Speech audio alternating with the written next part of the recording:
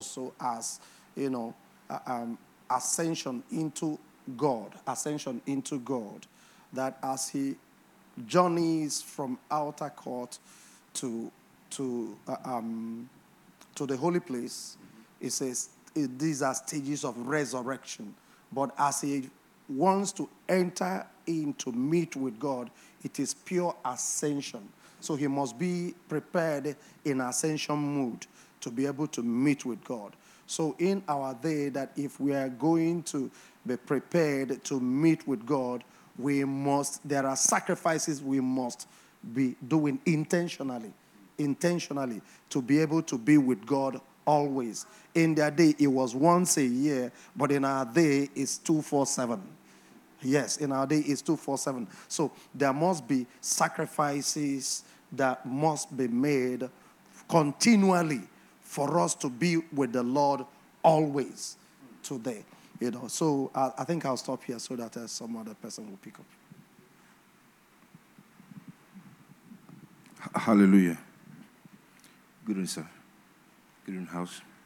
Okay, last Thursday, one of the things that was said is it was still on priesthood, and one of the points that was raised is that God wants all men to come to Him, and it is priesthood that pays the price to draw all men to God.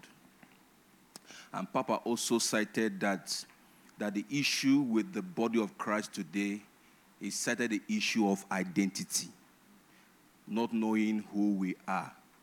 And the scripture he read was 1 Peter chapter 2, verse 9, that we are the chosen generation, royal priesthood, peculiar people, holy nation, that we should show forth the praises of him that called us out of darkness into the marvelous light. So, and he also said that what God is looking for is not a one-man priest. God is looking for a nation of priests, using Israel as a prototype, that what God's heartbeat from the beginning is a people that will proclaim his praise, a nation of priests. So that is part of the thing that was said last Thursday. Thank you. Hallelujah. Okay, one of the things that stood out for me was talking about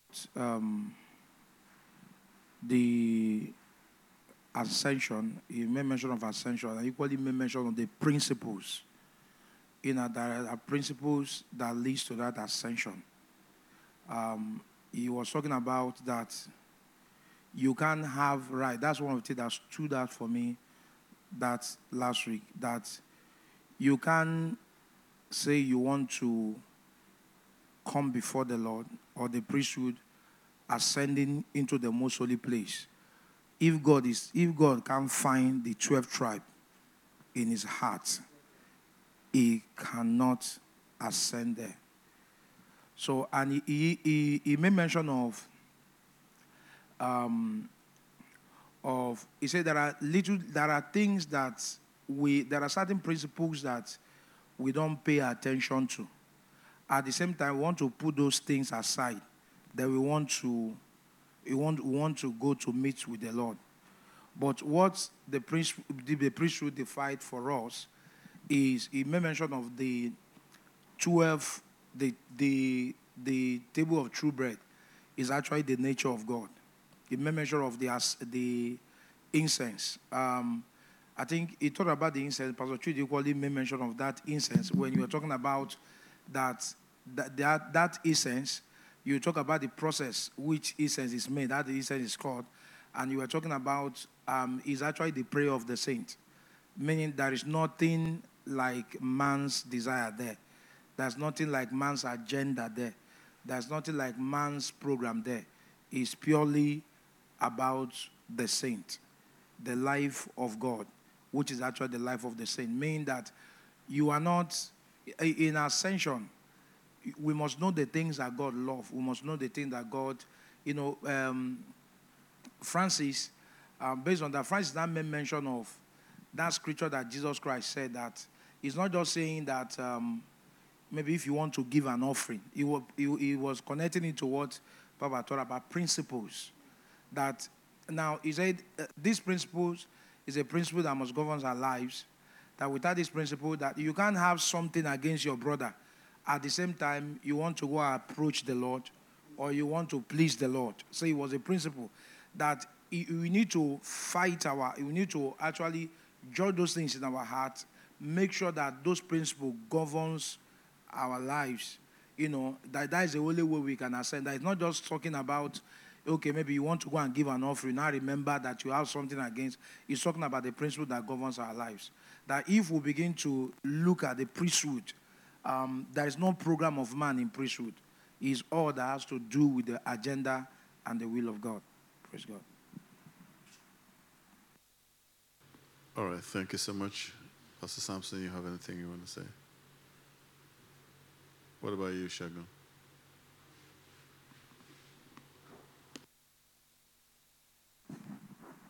One of the things that stood out to me is what Pastor Chudi said about that when we enter into the tabernacle, it's not like it's not a straight, like a vertical thing, a horizontal thing. It's a vertical, that is, it's ascension. We ascend whenever we come to God's presence. So that's what stood out to me last week, sir. Like, very well. Hallelujah. Praise God. Hallelujah. So I perceive that we should still continue on this issue of identity. I hope you hear me. This issue of identity. I mean, I have learned a lot from the construction work that is going on here. Okay?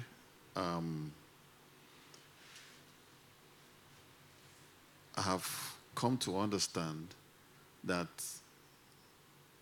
in a construction site, there are different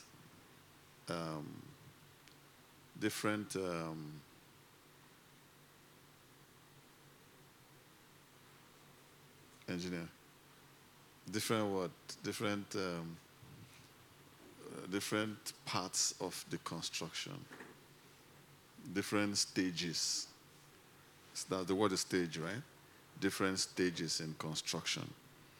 Like, you won't be expecting the roofer, the guy who roofs the building, to start his work when it's foundation time. So I got to realize that even when I'm rushing some of the workers, they will tell me, "Oh God, there's nothing we can do if this one is not done."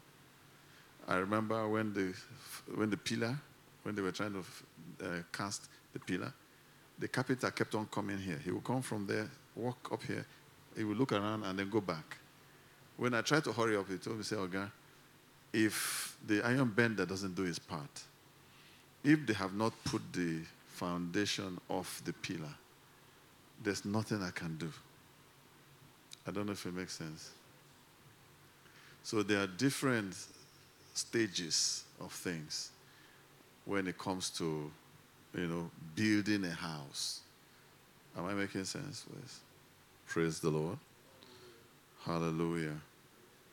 So please bear in mind what I just said now, that there are different stages when a house is being built or in a construction site. Did you hear that? Now, what is in question here is the building of the Lord's house. Okay? So it doesn't just happen by happenstance. I hope you hear me. Please pay attention. There has to be a foundational, I hope you hear me. There has to be a foundational process. The foundational stage must be completed. Do you understand? Before any other thing can rise. Okay?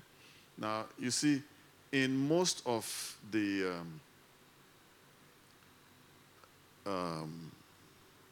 permit me to say churches, or most of the teachings that we have seen flying around the whole place, people just jump in from anyhow, any place you get. Now, if you are able to get if you are a historian, permit me to use the word historian, or if you are a scribe, because a scribe is someone that documents. I hope you hear what I'm saying. If you are a historian, or if the kingdom life is important to you, you should be able to understand the moves of God. Did you hear? Did you hear that? The moves of God. Now, I came into the body when the move was, there was a voice or a trumpet. And they didn't call it trumpet of faith. They called it the voice of faith. Right? I guess they got it from John the Baptizer, who says, I am just the voice of one crying out in the wilderness. You understand? So there was what is called the voice of healing. All right? And then there was the voice of faith. Did you hear? And there were different messages or trumpets, and each one of them came after the other. Do you hear? So when you just jump in from anywhere and just start off like that, and you are not able to pay attention or consider the foundational stage of whatever it is that you're doing, first of all, you have to know that you are building a structure. And the structure you're building is a spiritual structure. Now, if you understand that what you are building is a spiritual structure, then you must also understand that the materials for building that structure must be also spiritual. Right? Am I okay, Pastor? Do you understand?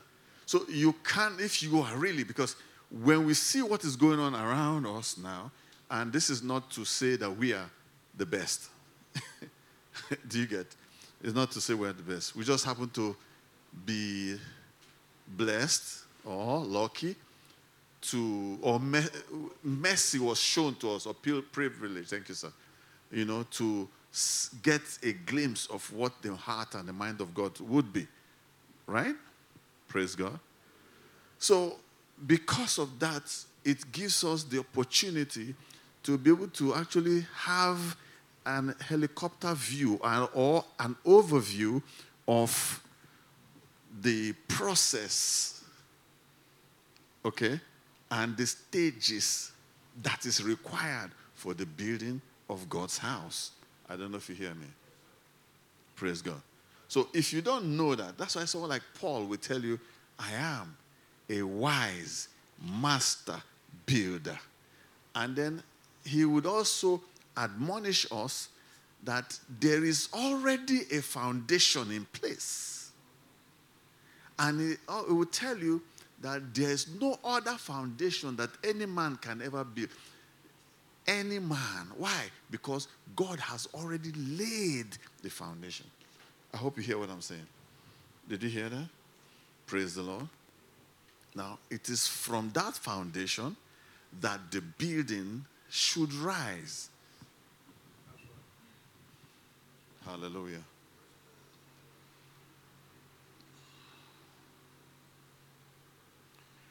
Praise God. Now,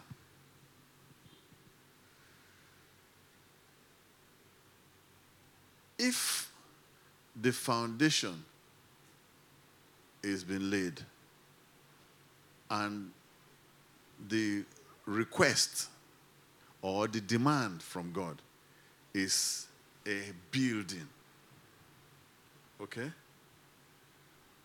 Now, a building is not made of, like, let's say you're building a straw house now. You can't tell me that the foundation of the house is made of straw. Or if you say you want to build a brick house, you can't tell me that the window of the house is block. Neither can you say the roof of the house is block. Even if you did casting, okay, that casting must take a mode of, to give room to the flow of water. Because if it is flat, it will just carry water, and after a while, the building will just sink. Does that make sense? Hallelujah. Praise God. Hallelujah. So, why am I going here? I'm going here because it's not a one-man show. And the Father, the Son, and the Spirit have shown us that it's not a one-man show.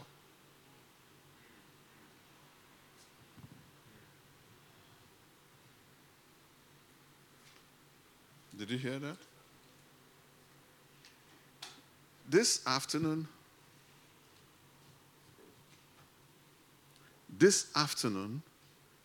we had a small meeting with the pastors. And in the meeting, Pastor Uche brought up something very profound.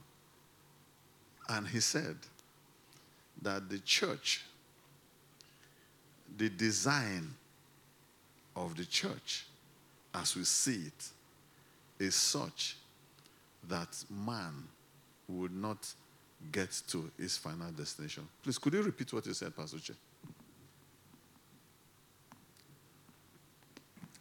You based on the question you asked, you were talking about that, just like what you explained, that we're supposed to know that as a believer, that's where we are headed to.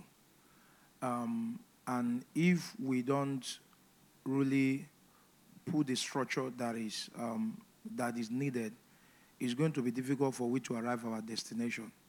So, and you ask a question that there are two kinds of believers. You are talking about two kinds of believers, one that pursue gifting and manifestation, and one also that pursue the nature of God. And we now arrive at a place that will say that why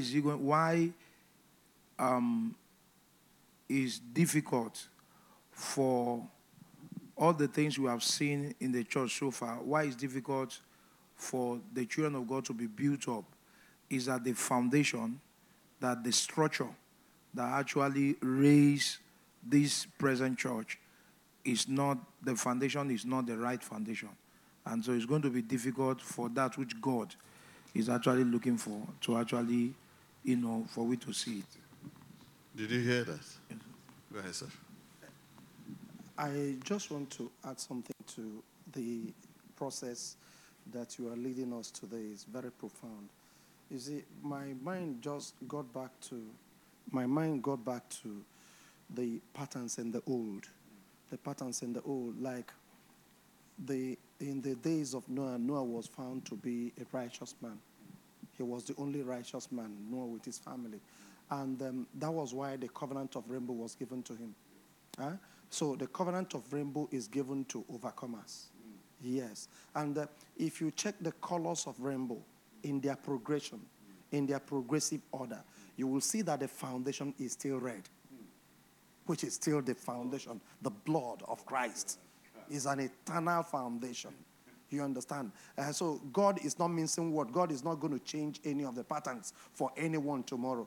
So when we talk about the issue of identity, it is important that the issue of the foundational position of the person, the blood, the covenant in the blood of Christ is well understood. Because without it, that covenant, the new covenant cannot stand. It cannot stand. So God, foretelling that, had to first of all give it to Noah. And that became their saving grace. Because the one who locked the ark was not Noah. No. It was God who locked the ark. So from that red, you come to the next color, which is orange. Orange. Mm-hmm. Like this. You understand? Orange talks about faith. So when you newly come into Christ, the understanding of the foundation, which is Christ, the blood of Jesus, and things like that, the next thing is to understand what is faith in him. Faith in him. Not the faith of the Son, but faith in him. Where you begin to look for things, as for headaches, as for this, as for that. It's well understood. God made it that way. That is the progression it will go. After that, you come to the next color, which is yellow. It is the advent or the coming into understanding and fellowship of the Holy Spirit. Yes. And the gifts, the Holy Spirit and his gifts. Without that operation, you can't come. That life cannot come. That life you received at new birth cannot begin to find expressions, which is green, which is color green. You understand? That was why when Paul was talking to the Colossian church, he said, if you truly be risen with Christ, set your affection on things above, not things on earth. You understand? So there comes a time in that journey that the new creation has to reset his affection.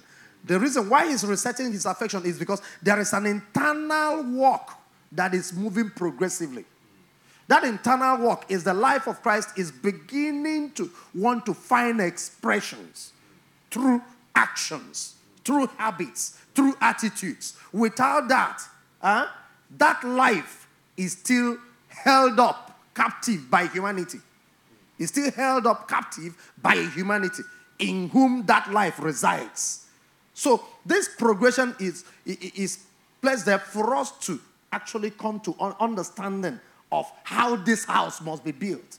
How this house, this righteous house must be built. Because from that progression, from there, that color green, the next one is blue. When you become heavenly, a heavenly man, one who can ascend and descend, one who can now, access the pleasures of the Lord, access his burdens, because you are able to go to him. You are able to go to him. You now can boldly say, I fellowship with the Lord. You understand? It's not like before. And after that color, indigo. After that color is indigo, which is what? The perfect man. Is the perfect man. It is when you become heavenly that you can be perfected in your attitudes, your actions, your appetites, your motives. You understand? And the final color, which is violet. That violet talks about the divine man. The divine man. Now you are exactly as God is. So divinity has taken residence in you completely. So that is the progression. But why I brought it up is the issue of foundation. So if the foundation, which is the understanding of the blood, what he did, how you were sanctified, how you were redeemed, the efficacy of that blood, that even that blood is still speaking in your life. It didn't speak once and stopped. It's still speaking in your life. And by that blood, you are redeemed from every powers of darkness. He says, because we haven't redeemed from the kingdom of darkness and translated us into the kingdom of his dear son. So when you say you want to begin to pursue demons, you are just wasting your time. It means that understanding of redemption is not seated well. It's not seated well. Once it is seated, you know the things you are delivered from. You can't be delivered from and you are sold onto again. You understand? Because you were once sold by the first Adam. The last Adam came and brought what? Redemption. Redemption. So that's just the area I want to bring and add to the trajectory. Praise God. Pastor Che, you're still talking? You're done? Oh, okay. Hallelujah. So do you get that? Praise the Lord. So when you understand, when we come to that understanding, then you can't just be crisscrossing anyhow. I hope you hear me. I remember Bishop Osage of blessed memory. I was in Christ Chapel when we were doing some work, so we were a bit late, and Bishop Osage drove down from Uromi to Lagos and came straight to Christ Chapel, and he was looking for Pastor Jordan. He had an envelope in his hands, and in that envelope, I got to know what was inside. He was transferred from Uromi to Lagos. And he told his pastor So, these days we don't have those kind of culture. But his pastor was an ancient saint, an old saint. So he knew that this man has labored in his church and he's going to another environment. So they had to prayerfully pick a church, and they chose Christ Chapel. And he wrote a letter to Tunde Joda. And in that letter, he told Tunde Joda that this man is trusted. A church worker, he's this, he's that, he's this, he's that, and I am handing him over to you. Do you get what I'm saying? Now, that is the culture of the New Testament. But most people don't even know. Did you hear? Because he had been raising the man and had to hand him over to this pastor who is supposed to look into his foundational structure and know what is required to feed into this man. I hope you hear what I'm saying. But things like that don't happen these days. A young man will just come into your place, come and survey, and tell you that the Spirit of God told me that I was just passing, that I didn't even know that the church was here. The Spirit of God came and told me, turn right, and I turn right, and okay, enter, I enter, and then he came and said, stay here, and all that. The day you offend him, he's going to get up and he will forget all the things he told you. Do you get what I'm saying? So there's supposed to be continuity. Did you hear me? Did you hear what I'm saying? There's supposed to be continuity. See, so when you go into things like this, you now realize that raising a saint is not a play. It's not jokes. It's not a gamble. It's not a bet Niger and stuff like that. It's a serious thing because you're supposed to continue from the labor of the other pastor. So when you see that when things like this happen, there is no competition. I hope you hear what I'm saying. There's no competition. And then it's, okay, that pastor now in Uromi, okay, would he now say, the Lord say he shouldn't go to Lagos because he wants him to stay in Uromi? Because sometimes you go and meet your pastor that this is what's going on, and the pastor won't want you to go because he wants his congregation members to be complete and full. I hope you hear me. But it shouldn't be like that. When you understand that what you are building, first of all, you have to know that you're even building a house. Most times, and this is very important for you as a priest, did you hear me? When you are building a house, you must understand what you are building. Go and check the plan. See, we deal with myself, Pastor Che, Pastor Samson, Pastor Dave, and the rest of the other pastors. We are doing construction, so we consult those who are specialists. You understand? In fact, when we're doing the water gantry, Stangozi had to call a colleague of hers to assist in the deliberated on issues and came up with a resolution. I don't know if you hear what I'm saying. Hallelujah. So when you know that what you're dealing with is spiritual, how you access it is important. How you build is important. Did you hear? Now, if you know that you are a priest, because a lot of times believers don't want to engage. They want to hide behind the trees. And they would like to push their pastor. Do you hear? While they hide behind the trees. Now, hiding behind the trees is because they don't want to get into any form of responsibility. Did you hear?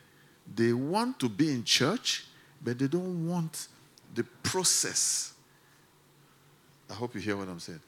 And then the pastor himself is very happy because he now occupies a place of authority by telling them what to do. But that on its own is very dangerous because the Lord is not going to find it funny with you. Because at the end of the day, you will have led a bunch of people that never knew God. I don't know if I'm making any sense. You know what it takes to get a saint to change, to turn the materials in the face of adversity, in the face of the militation of the spirits of this age. Did you hear me? Do you know what it takes to deal with you and you and you and you and you and you and you and you and you? Each one of you. And this is why the issue of judgment. Don't judge. If anything offends you, go into prayers. Did you hear me? Because when you judge, you don't have the capacity. And you judge by what you see. And you are not supposed to judge by what you see. Because Isaiah tells us that he doesn't judge by the sight, nor by the hearing of ears. Did you hear me? So if you see something that is not okay, you feel is not okay, rather than go into judgment, you should go into prayers. Because what you are seeing is evil to you, because that aspect is not where you fault in. But I have news for you. There are some other aspects where you are falling. But it has not shown up yet. The circumstances have not been made available.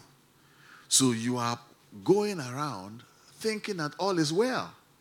That's part of what we were discussing with Pastor Uche and Pastor Samson and Pastor Dave today. I hope you hear what I'm saying. There are things that are latent. They don't need to show for now. And you don't know you are carrying those things. You feel everything is fine until the right atmosphere conducive for that thing to show its face. I hope you hear what I'm saying. Then you are shocked. And you are wondering what's going on. And you look around, nobody's there. So you quickly just hide it back. I hope you hear what I'm saying. So the issue of judgment, the Yeshua said, don't judge. Did you hear? Because when you judge, you have just exposed yourself and you have given up yourself on the platter of judgment. So they will now judge you with that measure. Do you hear? That's what Yeshua said. Okay? Hallelujah. Praise God. So coming back to what we were saying, when we come to the understanding of things, we begin to see that this is important, that every single one of us have something inside. Every single one of us. And I'm not here to force you to accept evil. I'm just telling you that we all should, give up what we have. I hope you hear me. Now, when you understand that, and you understand also as a pastor that there are different people with different issues, and they are all in different stages of their progress, then you cannot be authoritative in your assessment, but rather you should always depend on the Spirit of God. Did you hear me? Always depend on the Spirit of God to help you in your work as a minister, as a priest, as a pastor, because he is the one who has the general oversight, and he's the one who has the gifts of Christ in his control, and he's the one who distributes to every single one as he what? Wills. Did you hear what I'm saying? Praise God. That's why the assignment of a priest is not an arrogant one. Did you hear me? The assignment or the profession of a priest is not an arrogant one. Now, if we look at the book of Hebrews,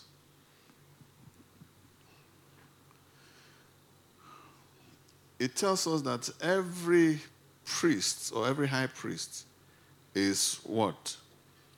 Is appointed from where? Amongst men. Okay? And that no man takes that honor upon himself. Are we together? Hallelujah. And that's Hebrews chapter 5. It says, for every high priest is taken from amongst men and is appointed for men in things pertaining to God. I would like to repeat it again. You see, we are so full of things that when we read scripture, we don't read it with a clear eyes. We read it with our reasoning. Did you hear me? Now, what I just said now, I have read it so many times. I've preached on it so many times.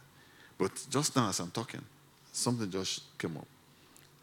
For every high priest taken from amongst men is appointed for men in what? In what? So you see that it's specified. Did you see? You see that the Spirit of God is not making any mistakes. He said that his appointment is what? For men in things pertaining to God. Did you see that? So that's where it's going. I hope you hear what I'm saying. So any person who, just like a pastor, was called from amongst men, okay? And the pastor is what you call a shepherd. When you hear the word shepherd, then you would also know that the next thing after shepherd must be what? Sheep.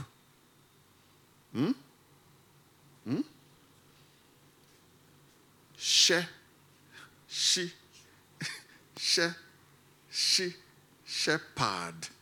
Sheep. Did you see? I hope you hear what I'm saying. So, he is a shepherd and he's supposed to feed sheep. Did you hear that?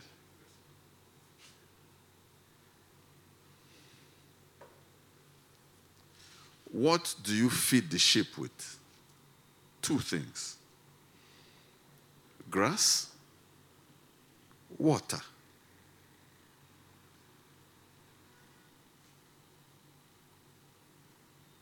Right? Grass, water. The Lord is my shepherd, I shall not want. He maketh me to lie down where? You see, the pasture is specified. Green. Did you hear? He leaded me through where? The paths of what? Righteousness. Can you see how definite it is? Hallelujah. So, as a pastor, you can't lead your people elsewhere. But what we have seen, okay, is, first of all, pastors have been raised. Okay? What we see now.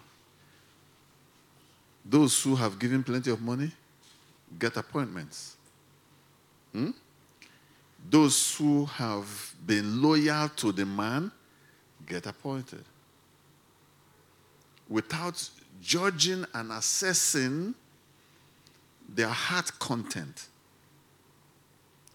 Without spending time with the Lord to find out their potentiality, if that's a good word to use. Are we together, please? Because if you know, if you are conscious of the building, if you are conscious that the church is not a place where you collect offerings and where you come to dance and sing and things like that, and this other aspect, if you know that the church, let me leave this part. But the purpose of the church is to lead God's people through the paths of righteousness to where the Father is. I hope you hear what I'm saying. From the book of Hebrews, we can see that the high priest is raised up from amongst men. I hope you hear me. For men, in things that pertain to who? To God. So, which means that the high priest, his main focus is God. And his main focus is to do things that would help you get to God. Let's look at that Hebrews again. Hebrews chapter 5.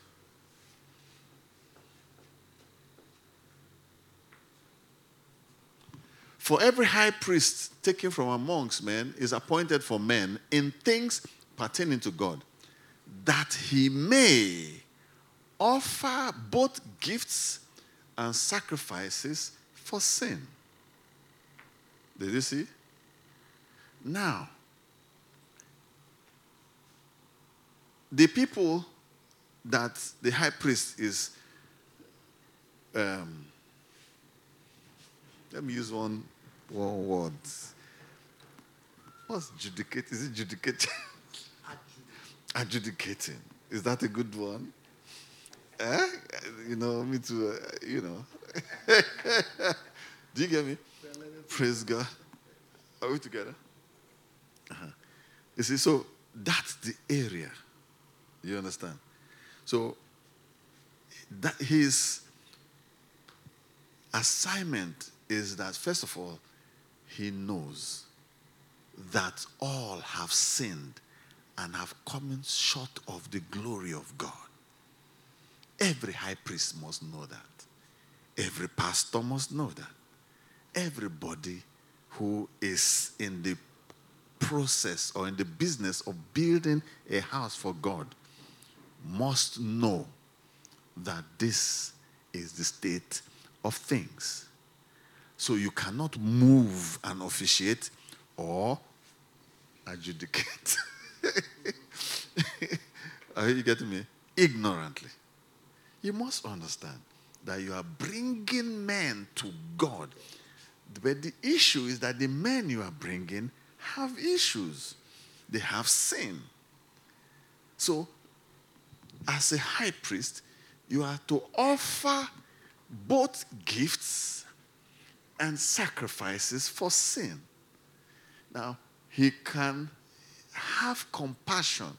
So you can't do that without compassion. And you can only have compassion, you can only do this with compassion. Did you hear me? Without compassion, you can't do this work. Did you hear? You have to have compassion. So you have to have a clear understanding of the state of things. I hope you hear what I'm saying. Blessed be God. So when you know the state of things, it gives you a better insight into your assignment. Did you hear?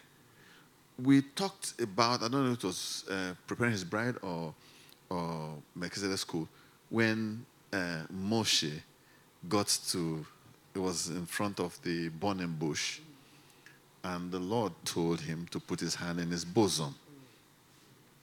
When he put his hand in his bosom, he said, bring it out. He brought it out. When he brought it out, he saw leprosy. Did you hear?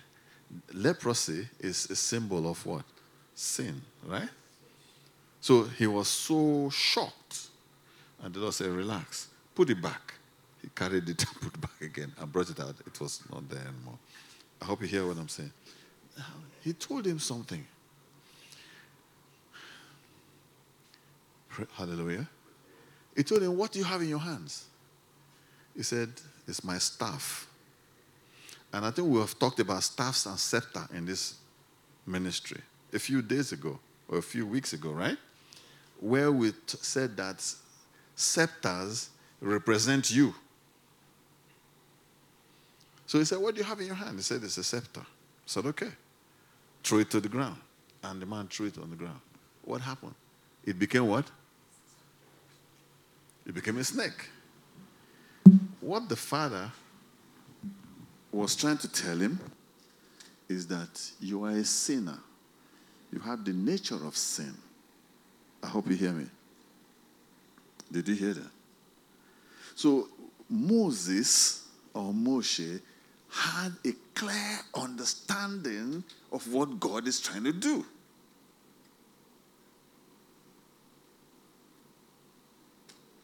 I hope you hear what I'm saying. So even though he was a deliverer, yet he too was a sinner. And God showed it to him. I hope you hear what I'm saying. And because God showed it to him, all right, he knew exactly the program of redemption. And then, of course, we know that he developed into it as time went on. Okay? Hallelujah. Praise God. So here we see, he's taking it out again.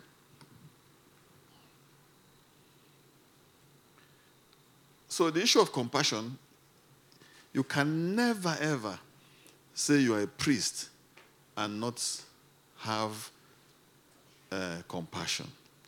It says he can have compassion on those who are ignorant and going astray, since he himself is also what? Now, for your information, we're not talking of just Levites now. We're not talking of regular people. We're talking of high priests. The man who is going into the presence of God. Did you hear? So he himself is subject to weaknesses.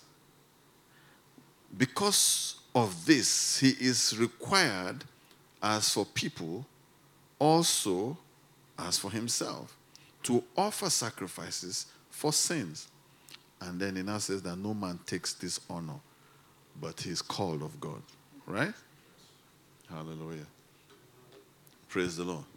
So when you understand this, first of all, as a priest, don't live by assumption. Do you hear me? Now, the issue of sin and the issue of man and the issue of Satan is a mystery. I hope you hear me. And you only need the person of the Spirit of God to assist you in unraveling the mystery. I hope you hear me. A babalawo, a juju priest, okay, cannot conduct his services without spirits. I hope you hear me. So he is wise enough to know to appease those spirits, to assist him in doing what he is doing. Yeshua said, don't play with the Spirit of God. I hope you hear me. Don't. I hope you hear what I'm saying. So the person of the Spirit of God is a personality that we cannot afford to play around with. And we have to be totally dependent on him because he's the one that will clarify for you. When Nathan was affirming to our father, King David, that it's okay for him to go ahead and build the temple for the Lord, halfway the Lord told him, go back. Go and tell him that he's not the one. Isn't it funny that Nathan, the high priest, gave approval? But that approval he gave was not, it wasn't God's approval. So which means that it was emotions. He judged by what he saw. I hope you hear me. But the Spirit of God called him back and said, no, go and tell him that his hand is full of blood. It is his son, who is a man of peace. I hope you hear me. Did you hear? Now, it means that you cannot deliver the life and nature of God during warfare.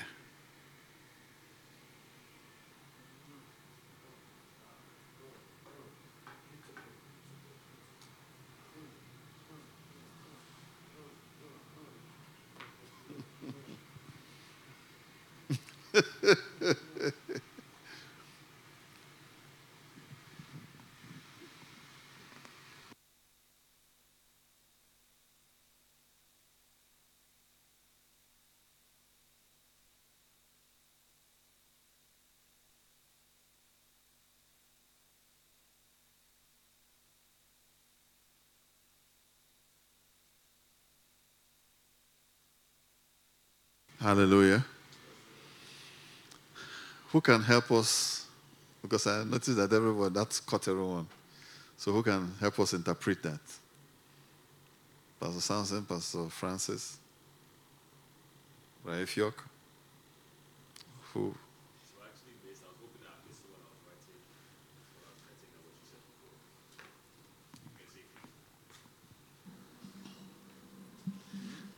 before. What?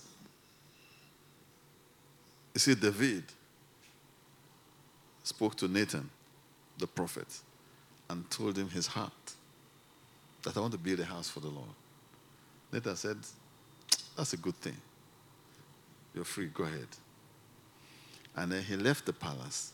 While he was leaving, the Spirit of God met him there and told him, go and tell him that he's not the one, that his hand is full of blood. And that it is his son that would build the house of God.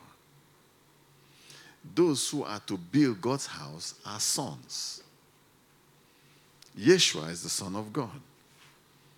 You and I are sons of God. So we are builders of the house of God. Now, Nathan was told by the Spirit of God that his son, Solomon, is a man of peace. So it is in his era that the house will be built. So I said that the building of God's house can only be done during the time or season of peace. So I asked, can you interpret? Hallelujah. Okay, so, I mean, this is multi-layered. One layer would be like an end of strife has given. To be honest with you, okay, we'll just read there. 2 Samuel chapter 7. We'll just start with reading that. And we'll get some context even for what you just said now. 2 Samuel chapter 7. It came to pass when the king was dwelling in his house, the Lord had given him rest from all his enemies all around. So there was that sense, it was like a triggering. It looked familiar, for lack of better words, to David, that the house of God ought to be built at a time of peace. And so he wanted to go and jump in ahead or whatever. This is the moment. See, exactly, yes. And that's what you actually see with many of the people that understand the movements of God. When they see something that looks like the season of that thing or whatever, they almost want to jump ahead for the sake of securing, making sure that thing is executed or done. But then the precision of when the timings of the Lord is critical for things to flow as they ought to be. So Nathan then came and said, actually, it's not now. it is later on, not this era of peace, but the future one. There's so many things that can be drawn from that. But I also understand that shalom is also not just peace as in peace the way we know it to be, as in things are gentle, but God's house is built as things of God that are contrary to God are destroyed. So, for example, in Hebrew, the Hebrew word for shalom is shin, lamed, and mem. Shin means to destroy. Lamed means authority or staff. They're shaped like a rod. And then mem means chaos. Or scepter. Or scepter, yes. Or scepter, yes. It means a head figure. And then mem means troubling waters or chaotic waters. So shalom means that you have destroyed the authority that causes chaos. It is that thing that destroys the authority that causes chaos that gives you. Okay, is your mic on? I think because of that reflection, it's bouncing off. Yes, hallelujah. Yes, it's gone. That is what causes. That's what allows the house to be built. Another verse for context: I will build my church; the gates of hell will not prevail against it. It's built by revelation, it's built by insight, and it's designed for the whole point being the destruction of the works of the enemy. For this reason was Son of God made manifest to destroy the works of the devil, and there's so many other verses. But the major thing I want to center on was shalom, meaning the era of peace where the enemies of God are destroyed. It is in that context that the house of God can be built. Does that work? Okay. So, okay, Lisa. What comes to mind is the comparison between Martha and Mary. Okay, so what I understand by that is that David was a man after God's heart. Everything that God wanted, he did. He fought the wars with the wars of God. But my understanding is that's not where the nature of God is built. The nature of God is built when you talk away and be with him and hear his heart. So that's what I understood by Solomon is not a man at war. He has enough calmness to. That's what I understood. Thank you. Go ahead. One more thing that just came also, just because of the context in Scripture that revolves around every time God's house is being built, there is a necessity of people coming together. Mm-hmm. So David was a warrior and a militant person. But if you see Solomon, he's someone that kept on signing peace treaties. Now, even though those things led him in the wrong direction, but I know those things are prophetic in that Solomon is looking for how to end wars, for lack of better words, and it speaks of reconciliation and ending eras of conflict. Whether it's between, I personally believe that it's between us as in individuals, as in people, members of the body. So yeah. I want to ask a question. When I first heard it from your mouth, what came into my head was like, there is a kind of person that can build the house of God. And if you're not that kind of person in the context of David, right? If you're not that kind of person, you are not going to be given the privilege, even though it's your heart's intention. You can't be given that privilege and responsibility to build the house of God. So when you said it, and Nathan comes back to him and says to him, the Lord just said to me that you will not build the house of the Lord, but your son will do that job. My mind was like, won't David mourn? Won't David be heartbroken? Won't he feel like God somehow disqualified him from doing that job, even though it was his heart's intention? So my mindset was like, there's a kind of person that qualifies to build that house. And if you're not that kind of person, you disqualify yourself. So where is the place? What's the balance for fighting the wars of God and being a man of peace? How do you reconcile both kind of people? And it's important in the body of Christ. Okay. Right. Praise God. The picture I see is Moses, right? So Moses is born and yada yada yada, and then he gets to a point where the way that he wants to launch is to be someone that is fighting the wars of God or fighting for the people of Israel. But God quickly holds him and takes him and conforms and molds him into a man of peace. And then that type of man is the one that is now able to lead his people out and build the temple of God. We see the same thing with Yeshua. When he comes, the expectation of the Messiah is one that will come for war. But God's intention is to build his tabernacle first. So he's being conformed into a person of peace. So everything, the training for him is to be a person of peace. I think that the issue with David is that he had grown old and there was not sufficient time for him to be molded back into a person of peace. That's what I think.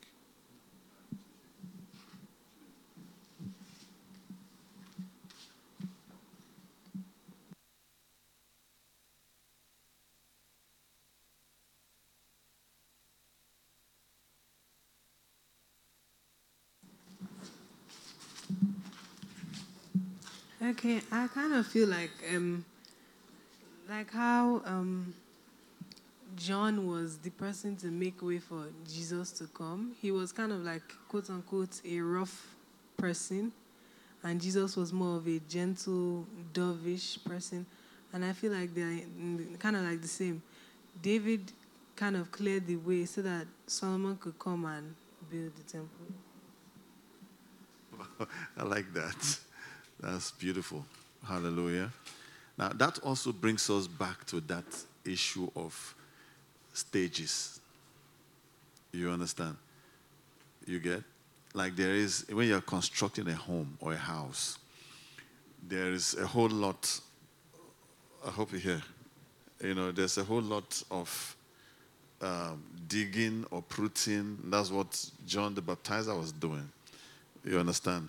Making way for making room for making the path straight, raising, so he was into, what do you call this thing? Digging. Are you getting me? Breaking earth, you understand? Or pruning and taking out, I hope you hear, and making room. I don't know if you hear. Now, if you look at and I want to thank every single person that contributed, because even I myself, I didn't have the fullness of everything. Did you hear me? Now, the person who is like an evangelist now. An evangelist is going out, do you understand, to all the rough places and all that you get.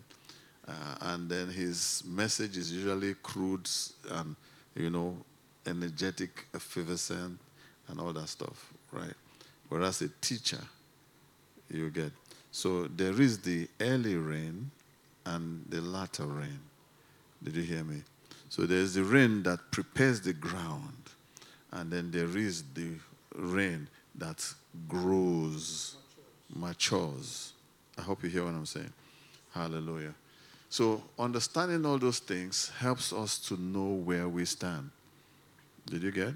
So we cannot afford to do without the Spirit of God. That's what led us into all these things. Because the thing you are dealing with is not, what you're dealing with is not what you see with your bare eyes. When you get into priesthood, when you are into priesthood, you must have the consciousness of what you are involved in. I don't know if you hear me. Now, when you are trying to harness materials for the assignment, you cannot be going out into Babylon to go and harness. Whatever it is that you bring from Babylon will build Babylon. It will not build Christ. Did you hear me? You can't build Zion. So you have to know this. Did you hear me? You have to know this. So you can't be bringing Babylon and expect that Babylon will help you build Christ. No, Babylon will consolidate himself inside the church. And that is what has been happening. That's why when God now tells his people, come out of her, my people, he wasn't telling them to come out of Babylon outside. It's the Babylon inside the church. Did you hear? The one outside, they are not hearing. Those ones, what they will see is signs and judgments. And did you hear what I'm saying? Hallelujah. The process, and this is where we have to also understand the process of the conclusion of the matter. I don't want to allow myself to stray away, but there are going to be earth-shaking things, signs and symbols. I hope you hear me. Movement of the sun and the stars and you understand, the elements. And the purpose and the reason for that is not to put fear into a believer, but is to help the believer let go of what he has been holding precious. Did you hear me? Hallelujah. Praise the Lord. So, keeping it going, like my son would say, let's keep it going. Hallelujah. So, you must understand that it's not one thing. It's not one personality that you are building. Did you hear me? By that I mean, it's not, yes, you are building God. True. But you have to understand that it's not only David. It's David, Chudi, Uche, Ifiok, Francis, Ngozi. You understand? So these are all different shapes and sizes of the stone. Now, they are different. Something made them different sizes.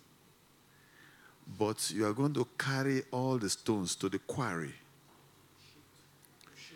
to chisel and remove things and refine each block or each brick so that they can be able to align together. And when they are aligning together, they are aligning the same height, the same width, the same length. If not, they cannot be, the construction doesn't have noise there. Actually, Jerusalem was busy doing their thing. The Bible clearly states that there was no sound of chiseling in Jerusalem while the temple was being built. So which means that it's not by observation. That's what Yeshua said. He said it's not by, the kingdom of God does not come by observation. He said you can't say, see, it's here, or see, it's there. He said the kingdom of God is within you. Did you hear what I'm saying? So it's a silent walk. So when you now come up and expect to see something, show me a sign. There's no sign. They told Yeshua to show them a sign. And they said, listen, the only sign I can show you is the sign of Jonah. And immediately it says Jonah. Did he say who was in the belly of hell? Did he say that? No. Did he say that? Can we read it? Please pull it out. The belly of the earth.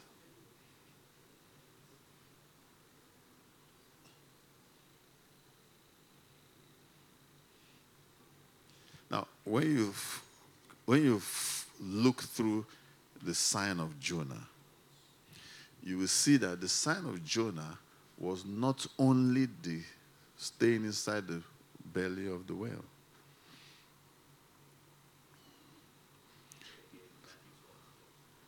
What did it say? As Jonah was 3 days and 3 nights. For as Jonah was 3 days and 3 nights in the belly of the great fish, so will the Son of Man be 3 days and 3 nights in the heart of the earth.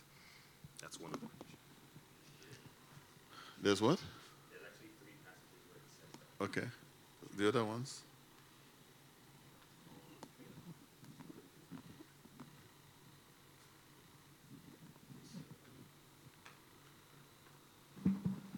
So Matthew, I'm going to read now Matthew 16, verse 4. And it says there, he just stops right there. No sign shall be given except the sign of Jonah the prophet. And he left them and departed. That's in a few chapters later. Then in Luke 11, verse 29, he says, for as Jonah became a sign to the Ninevites, so Son of Man shall be to generation. And then he stops there. I like that one. Yes, sir. He said, as what? Jonah became a sign to the Ninevites. That's right. Can you see that? So what we are supposed to do is to go to Nineveh to find out what happened in Nineveh. Did you see? So in Nineveh, there was an eclipse of the sun. And before that, there was an outbreak of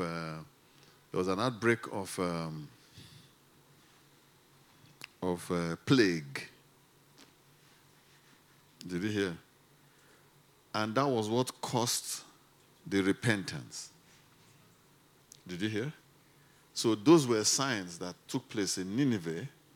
So when Jonah now came, those were signs that they had gone through civil war, and then that's why the king, immediately he just said that God said repent. Everybody just said, okay. Because there was a need. So from the king, all of them stripped themselves naked, wore sackcloth, poured ashes on their head, and fasted. What came to me was even for now, as all of these things are happening now, it's creating room. I'm not even seeing how the bad things happening on the earth could be the mercy of God. So that when prophetic words are now given by the church, that's right, everyone is like, let's just respond quickly to God in repentance. That's the purpose of all that. That's why Yeshua said that there will be earthquakes in diverse places. There will be wars and rumors of wars, pestilences, the roaring of the waves. Do you understand? And then men's hearts failing them for fear of things approaching. That's right. So what it's supposed to do is to bring you, it's what you call gripping stuff. Bring you to your, all the things like when you see, if you've seen an elderly person die, maybe a grandmother, grandfather, or a father, he would want to call everyone and he will give a last words. And it's usually clearing himself of all the trappings of this earth. So see that guy? I've forgiven him. This one, I don't have anything against this guy. Then after all that, you say, I'm now ready to meet my Creator. Did you hear me? When my mother-in-law, my grandmother-in-law, that's my wife's grandmother, when she was going to die, that morning I heard she sang songs and all that. Took a shower. Okay? I can't remember whether she ate, but she told her daughter, who is my mother-in-law, I'm ready to meet my Creator. Did you hear? Praise God. So those processes are always there. Did you hear? Because you don't want to carry offense to the yonder world. You don't want to carry offense and anger and all those things. No, you want to be free from all the trappings of this earth. So Yeshua is the one who says, don't be troubled, for the end is not yet. This is only a sign and a beginning of birth pangs. Did you hear that? Birth pangs. So because of that, don't be troubled. Hallelujah. Praise God. So let me quickly, Pastor Chudy, I'm sorry I'm not giving you opportunity. Please forgive me. I'm sorry. So coming back, we must understand what God is looking for. That's why every man who says he's a pastor or who is a minister must know the program of God. I hope you hear me. Now, being a minister is not an occasion for you to be shining at the pulpit. Did you hear me? Are we together, please? Because the assignment here is to go into the dimensions of the invisible to pull out nuggets of life to give to God's people. Did you hear? Hallelujah. Praise God. So with the consciousness of the state of things. Did you hear? Now, if you don't know the state of things, you will bring comedians into the church. And they will make jokes. And they will make jokes, and you call it Christian jokes. But the Bible doesn't encourage us to jesting. It doesn't. Sir? In his name. It's an abomination. But there are people who have made it a living, a source of living. And they bring it into the church and make jokes and everybody will laugh. What are you laughing about? Are you laughing because things are okay? Are you not conscious of the state that you are in? Shouldn't you be bothered about where you are and the liberation that ought to come to you? So the things that you should be making requests for are things, you're not supposed to be making requests for things that will help you pad yourself with Babylon. I hope you hear what I'm saying. Hallelujah. Praise God.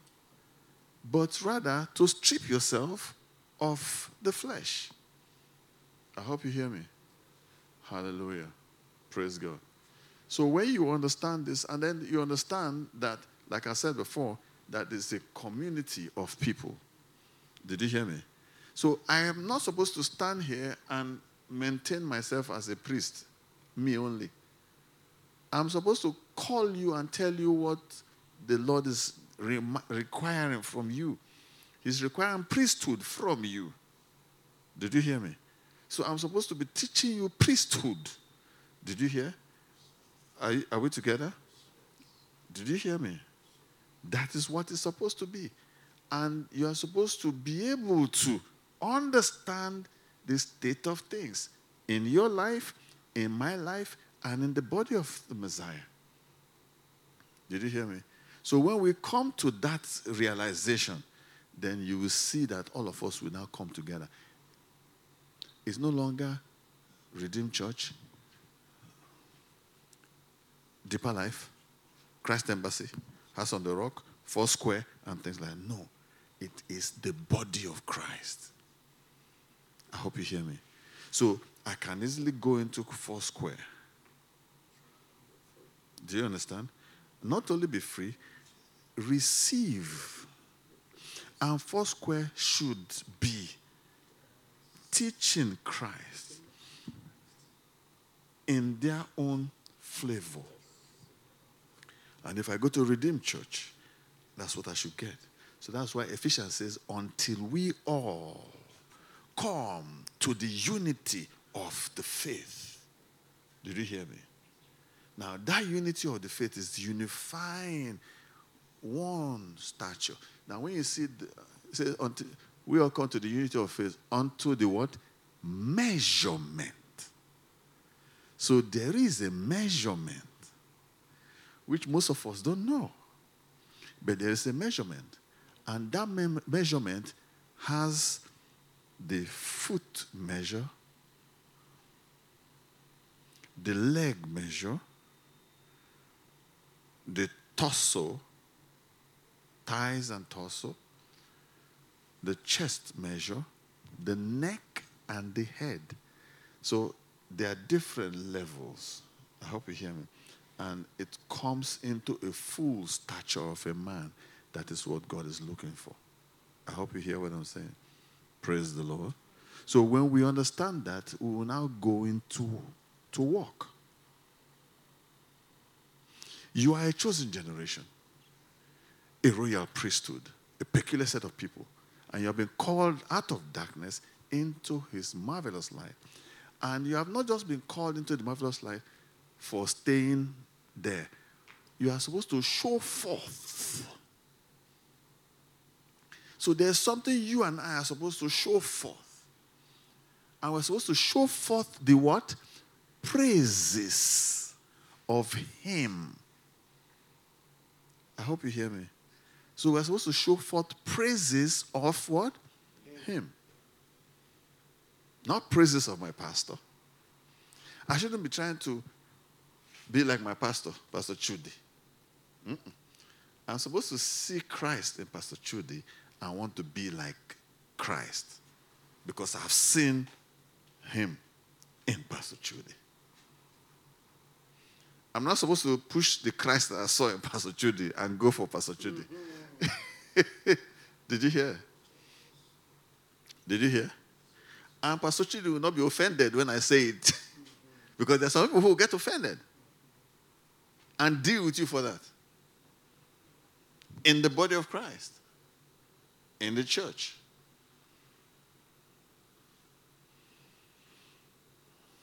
Hallelujah. I always want to ask this question, and this is my last before Pastor Chudi will round up for us. Why is God requesting for a priesthood? What is it that he's looking for? Is the earth running the way it ought to run? Huh? Is the earth running the way it ought to run? It's not. Did you hear? It's not. So there's something that is not fully in place. There was something that Pastor Danladi taught during the conference, and I was hoping that he would be able to expand on it when he was talking about all the different fathers that were gatekeepers on earth. Did you hear me? You know that there are some pyramids, the pyramid of Giza, people are still not able to understand what it is there for. There are so many monuments that are just scattered around. People don't know what it is for. I don't know. You understand me? Now, I'm not saying that we should go and pay attention to that. That's not what I'm talking about. But I'm saying that there are some priestly things that were being done that were left. Are you getting me? And if I go back to what Pastor Danladi was trying to teach, the responsibility of watching the earth is in the hands of the believer. And you have to be a priest to be able to know that and to be able to do that. Because the earth was designed for priesthood. Hallelujah. Pastor Chudi. Thank you, sir. I thank God for this meeting, this session. You see, really, like the last things he said and what Pastor Uche collaborated, you see, the earth is designed to be governed by priests. And the understanding of priesthood is what helps us to actually grow into taking our positions as watchmen. Because every priest must be a watchman. Every priest must be a watchman. You are not just watching over the territory, you're also watching over the souls of believers. Over the souls of believers. And that's why in priesthood, every man must come down from his high horse. From his high horse. You understand? The place that got to me very well is the issue of compassion that is outlined in Hebrews chapter 5. You see, without compassion, no man will be a genuine priest. No man will be a genuine priest. And if you look at the present day configuration of the church, you see that issue of compassion is lacking because we are so judgmental. So judgmental. So if you ask me, I will say that the hearts are not broken yet. The hearts are not broken yet. No man whose heart is broken can stand in the office of priesthood and yet behave as man. It's not possible. You're not standing in that office. The office of a priest, what qualifies you first is the righteousness. Righteousness. You must be in right standing, functioning in right standing. You must be an obedient servant. That is what qualifies you for that white linen. That's what qualifies you for that white linen. So there must be, in this season, I want to believe, yesterday night I was meditating while waiting for the time that I pray at midnight. I was still watching a film. I was watching a film, one film, cast in the Arab mode. It's called Tyrant. So, but what was coming to my heart was the issue of passionate seeking. That if you are not passionately seeking the Lord, no matter what you say, it doesn't matter a thing. It doesn't get anywhere.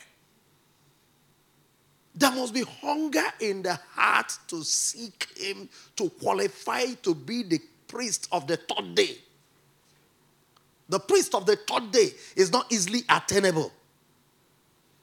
For the life of a priest is one born out of consecrations. It is one born out of consecrations. It's not because you are called. Everyone is called. Every one of us is called. Everyone. Every believer is called. But what qualifies and distinguishes you is different consecrations that you have chosen for yourself to be able to be qualified in this day to officiate in the office of the priesthood. Far it be from me that I give to God that which cost me not, in David said. It must cost you. And that is where consecration comes in. In fact, in our fellowship about 4 or 5 years back, there was a day, we were listening to the Lord, and the Lord spoke that the priesthood of the day will be that which will be born out of heightened consecrations. I wrote it down, and it was only one person among us that remembered that. But it was something that God spoke 4 or 5 years ago. It is now that the understanding is coming. It is now that the understanding of what is consecrations, do you understand me? That qualifies one is coming. Because there's a way God will say something, then your understanding will yet grow into it. It will yet grow into it. So there can be a priest in our day functioning, on the basis of the heart of God, who does not understand consecrations. Who does not understand consecrations? What is consecration? That which you must go through to be sure. To be sure, you must go through it. And nobody is legislating it. It's not a matter of legislation. That we must do this, we must do that. Yeah, collectively it could come. But we are talking of individual consecrations. Individual consecrations.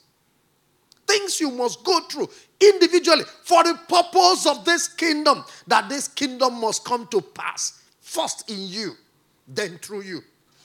First in you, then through you. That is when you become dignified in the spirit. You are not dignified because you are hiding under microphone or one pulpit and you are dishing out principles. No. The heart must be emptied completely.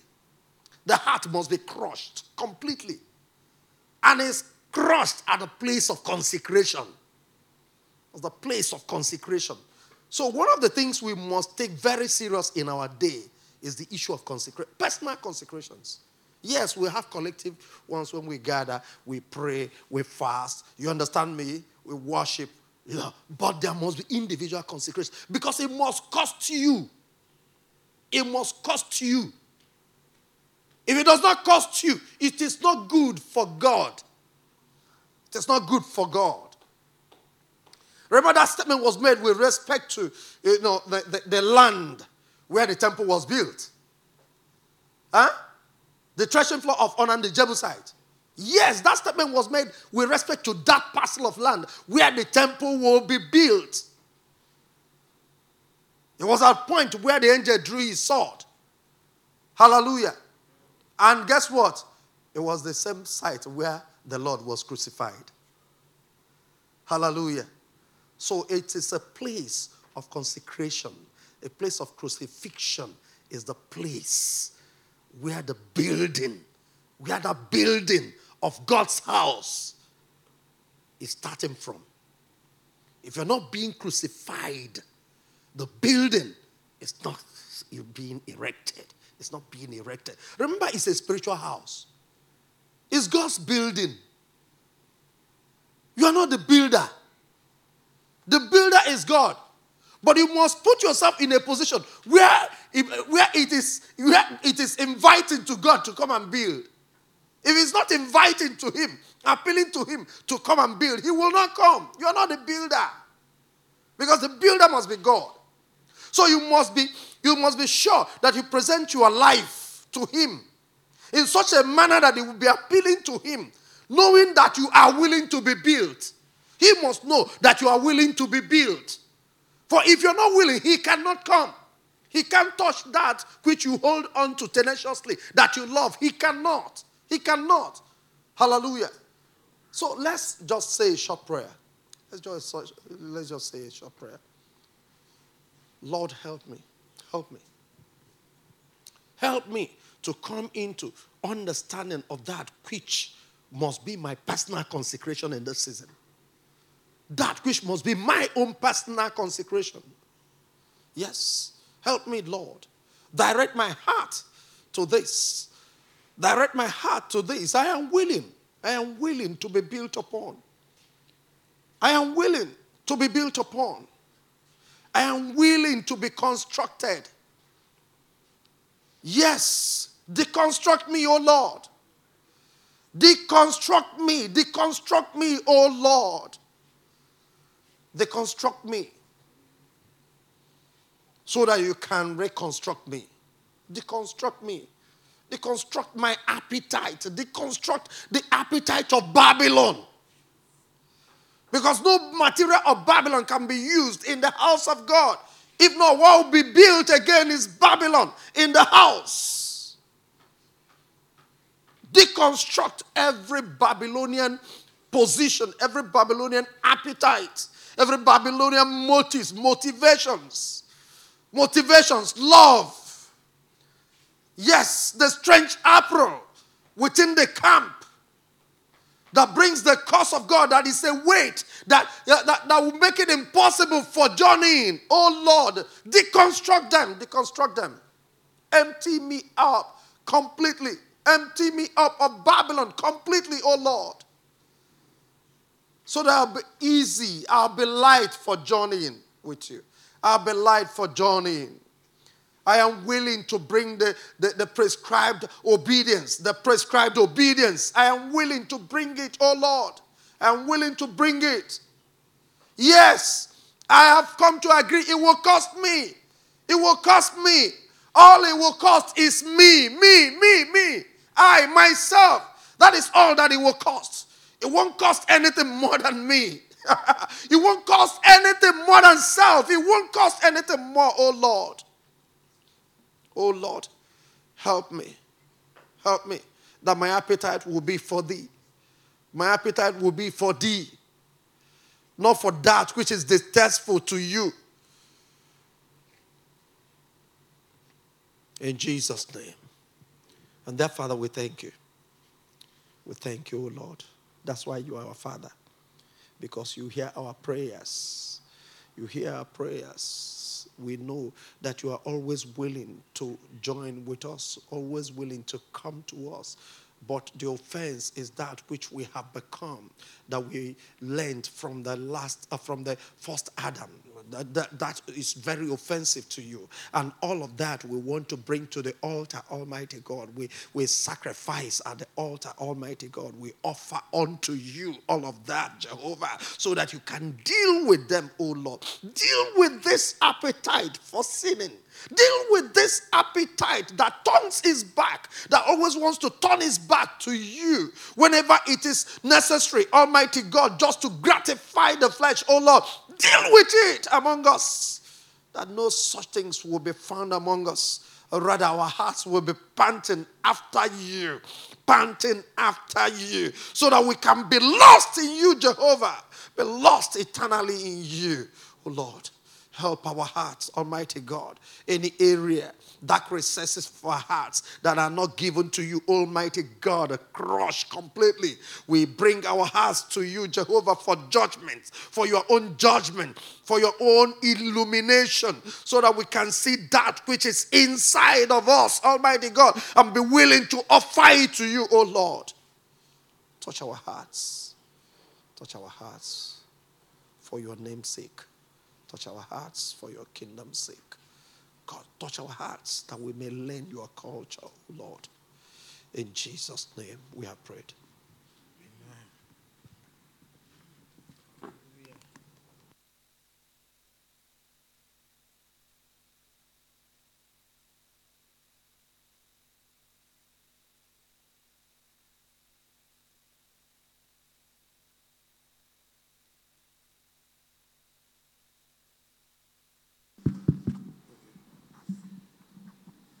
Hallelujah.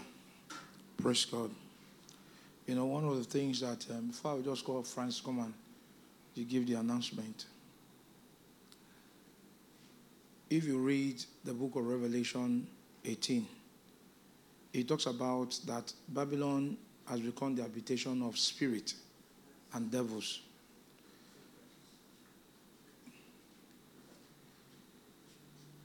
There is no any learning here. You know, people put their resources, their time, their commitment.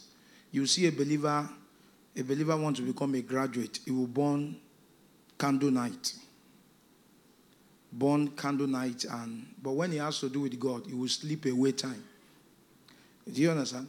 The truth is that there is no any learning that will set you free from spirit. No, there is no any learning here or anything you know here outside God. You are still bondage to spirit. There is nothing that can set any man free here. And you see, no matter everything you've known, you know nothing. As far as spirit is concerned, that's why all the thing you know, one spirit can come and slap at you and bend your mind one way. So somehow, there is nothing you know that will make you to be free from deception, that will make you to be free from influence of the devil. Nothing except God. So any learning here is useless, because any learning produces a life. Any learning here is useless. You know nothing. You are nothing without him. And it's just like what Pastor Trudy said. Why is it? Learning God is not kuli and gari. To learn God, there are things that you must let go. To learn God, there are price to pay. There are desire you must. You know, to most of us, most especially young people, you think that, one of the things that most people think, you think that your certificate, spirit don't respect your certificate. Spirit don't respect your labor in the flesh or what you want to become tomorrow. They have access to those such life. So there's no guarantee to any life you pick up here without the backing of the Spirit. There's no guarantee to such life. So all those life is a waste. That's not the truth. So there's a deception when it has to do with the things of God. When it has to do with the things of God, this attitude and this character, and when it has to do with there's excitement to put in our job, in our commitment. And when it has to do, and you think, no, you can't escape it, though. You can't, in this world, no, you can't escape it. And try to dodge it. No matter you decide to beautify it, no man can escape it. Time will come when they think that God need to do, when they think only God can do, we arise. That time, nobody tell you to pray. No, you see that thing you refuse to learn. You will learn it by force. That thing you refuse to, you are going to learn it by force.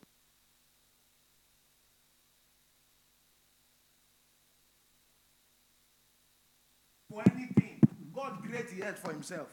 God did not create the earth. Those things, for instance, we pray for angel to guide us. Was it the job of angel to guide man before?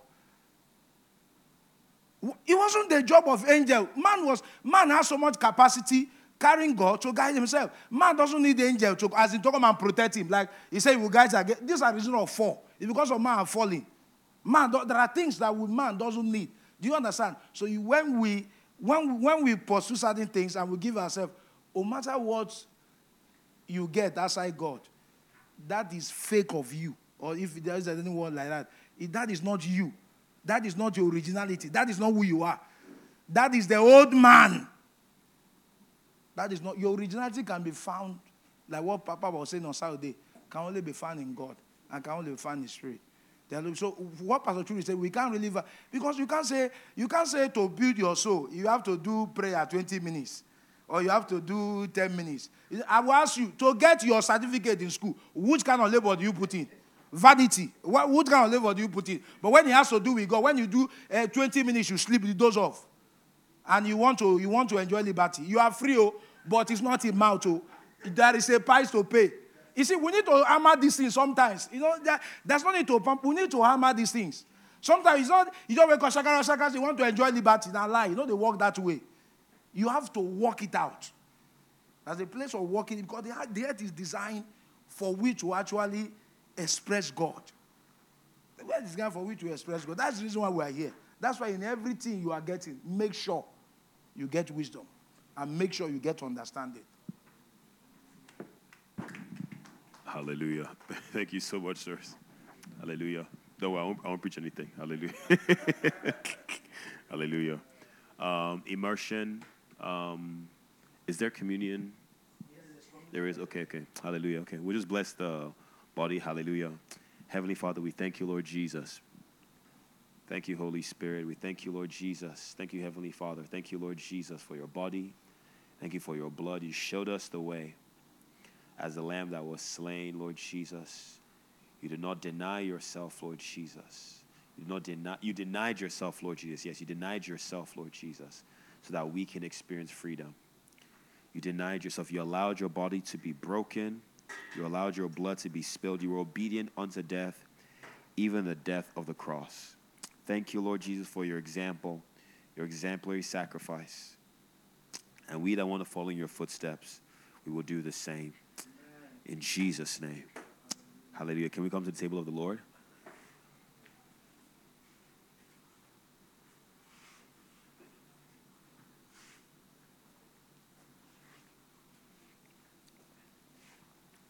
And I said I wasn't going to preach, but because we're taking communion, I'll say something. Hallelujah. I was reading Revelations 12, and I discovered that the book of Revelations is only concerned with people that are willing to allow themselves to die. Hallelujah. So if you're not going to allow yourself to die, that book is not for you.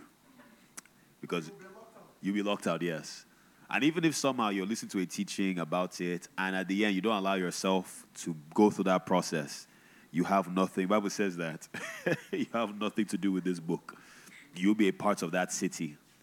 You'll be a part of what God is doing. And in the ages to come, you'll be a part of outer darkness. Something that's also worth noting is that there is no price that God is asking you for that you are not going to have to pay at some point. The wise person will pay it up early. Hallelujah. And then the foolish ones will pay it later. Yes. The Lord showed me this when I was dealing with something. I think it was lust or something, whatever, at the time. And the Lord told me that every consecration that you have to go through to consecrate yourself, if you don't do it now, you're going to do it later on. The difference is that later on, there'll be no reward for it. That's the major difference. So you can choose to consecrate yourself unto God now, deal with this worldly lifestyle now in your heart now, or in the age and be rewarded by being a commander in the ages to come. Or in the ages to come, you still have to go through the work. People think that in the ages to come, everything will be done like that. Yes, it's true that the word will be a word of righteousness, and there'll be no sin there, but you'll not be able to practice that life without exercising yourself. And you have to untrain yourself of your entire lifestyle of living worldly, living worldly, yes. And then have to now imitate those who are living like Jesus of that age. In the next age, the new Jesus of the next age after that, you have to learn that as well. And forever you'll be one step behind everyone else. Hallelujah. So may God give us wisdom. Hallelujah. To choose the embarrassment. Embrace the embarrassment of this age. Now just say, if you're ashamed of me in this generation, I'll be ashamed of you in the ages to come. Hallelujah. So please embrace consecration. Speaking of embracing consecration, we're praying this evening. PHB Youth will be starting by 11 p.m. Hallelujah. We're praying on Zoom, not live here in person. Okay, so join us. Our goal is to pray the prayer of the saints. Hallelujah, yes. And what that looks like is learning how to release ourselves and pray prayers that are, I like how Paul David says it, throne room prayers. Now, we can't pray those prayers in a 1 hour, 2 hour meeting, amen? Our desire, though, hallelujah, is to begin to exercise ourselves in this capacity. Hallelujah. So what does that look like? We'll be praying for the church, praying for the next generation, praying for what God wants to do on the earth. Hallelujah. But mostly praying for young people, the next generation. I think I was listening, some of the were listening to a message before Melchizedek School started. And in the message, they're talking about a dream that Bob Jones had. In that dream that Bob Jones had, they were selecting people for this time that we're in now. And what was happening was that they were looking at different bloodlines. And they were picking people that would be the finishers. And angels specifically made sure that the people that are on the earth at this time were hand-selected for this age. Hallelujah. And that's why you see all the chaos of Satan to cripple this generation. Because he knows that all of us were born for such a time as this, to finish what God once has started. Exactly. So all of the cage people are in is so that God's intention will not be fulfilled. So we have to help, pray some people out, free some people from different things. Hallelujah. Speaking of freedom from different things, the immersion is upon us. Hallelujah. We want to start praying. We've already started praying, right? Towards the immersion. Hallelujah. Amen. Yes. Fasting starts on the 25th. I will encourage you to start fasting sooner. Hallelujah. But corporately, I know that we want to make sure some things are in place first. Hallelujah. But please register if you have not. You can register by visiting the website securingnextgeneration.com. Hallelujah. You can also register by visiting our Instagram pages. You see the links in our bio. Hallelujah. Please join in whatever you can. We're praying towards this as well. If you have a young person that you know needs help, that you needs to get activated in the things of God, this is a wonderful opportunity through which this will be poured out. This is not a, what is the word now? Not partisan. Well, it's not partisan as in, it's not a ministry meeting per se. This is meant to be administration to the body. Hallelujah. I feel a very strong evangelistic unction. So I want to encourage you, if you know someone that needs help, they're dealing with addictions, you can tell they have a calling on their life, they need to get their life right. Hallelujah. This is a wonderful opportunity for them to discover purpose, identity, and liberty. Hallelujah. I believe that is everything. We have Kingdom Praying Women coming up in about 2 weeks. In less than 2 weeks. There we go, yes. And it's going to be happening on what's the actual date, Michael? 22nd, yes. Hallelujah. So please join these beautiful women here. Hallelujah. That are all praying so beautifully unto the Lord, except for that one that her eyes are open. Well, watch and pray, the Bible says. So maybe she's watching. Hallelujah. But it's not just for women only. It's allowed, right? Oh, yeah, be alert, right? Be alert, yeah. Not just women only. It also includes men. Hallelujah. I encourage you to come and be a part of it. The word that we got for blessed, you're blessed. The Lord is strengthening your gates, and he is blessing your children within, was actually given during Kingdom Praying Women. Hallelujah. And we've seen how powerful that word has been. Hallelujah. So join us. We want to receive more words and want to pray out the will of God for our families. Hallelujah. Can we bless the name of the Lord for today? Hallelujah. The words that were spoken. Hallelujah. We express gratitude. Hallelujah. Thank you, Heavenly Father, for all that you've done in our hearts and our minds. We bless what you're doing, God. In Jesus' name, amen. Can we share the grace of God in fellowship? May the grace of our Lord Jesus Christ, the love of God, and the sweet fellowship of the Holy Spirit rest and abide with us now and forevermore. Amen. Surely, God's goodness and mercy shall follow us all the days of our lives, for we are the dwelling place of God forever and ever. Amen. Please sow your seeds, drop your offering, give your tithe. Bless Francis and Seaboard Jr. Hallelujah. Offering basket is here. Transfer information on the screen. You're blessed. You're officially dismissed. Hallelujah. Don't forget, Youth Vigil at 11 p.m. on Zoom.